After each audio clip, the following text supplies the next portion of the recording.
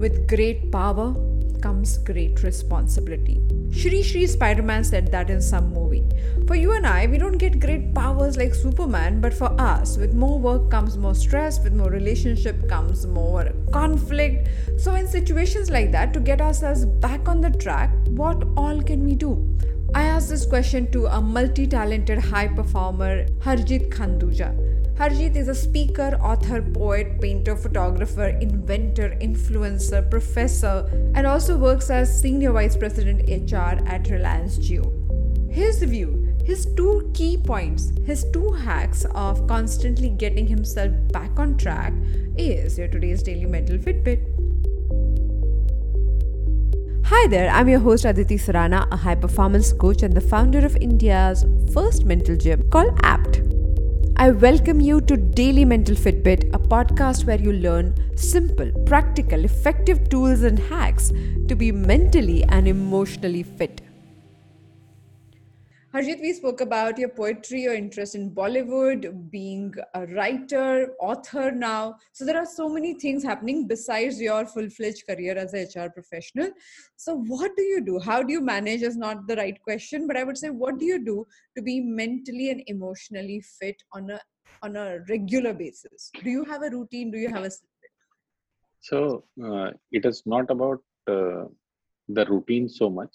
Suppose if I come across a situation which is making me terrible emotionally. So this I've learned the hard way. Earlier I used to run away from the situation.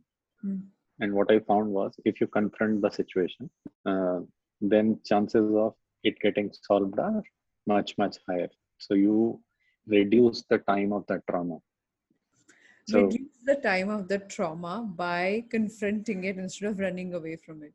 Yeah, because when you are running away from it, you are not solving it. It is going to haunt you. Helpful. I've been there. Done that. Yeah. Suffered through not it. Done that. I've been there. It is a tough spot. So always better to work on it, confront it, and solve it. Okay.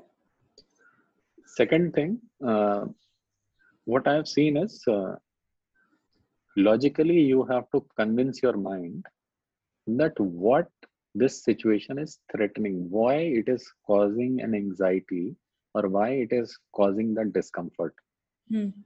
If you are rationally able to come to a point by doing that internal conversation in your mind, then chances of that getting resolved are much better because you know what is your fear, what is the problem here, what is that is disturbing you, and then you don't have to solve the whole problem, you have to solve a small part of it.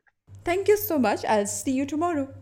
More such conversations on Daily Mental Fitbit to claim your mental fitness right away. Thank you so much for joining me today on Daily Mental Fitbit. If you think you want to take your journey with your mental fitness to the next level, then check out India's first mental gym called APT. The website is aptmentalgym.com. I'll see you tomorrow with one more episode.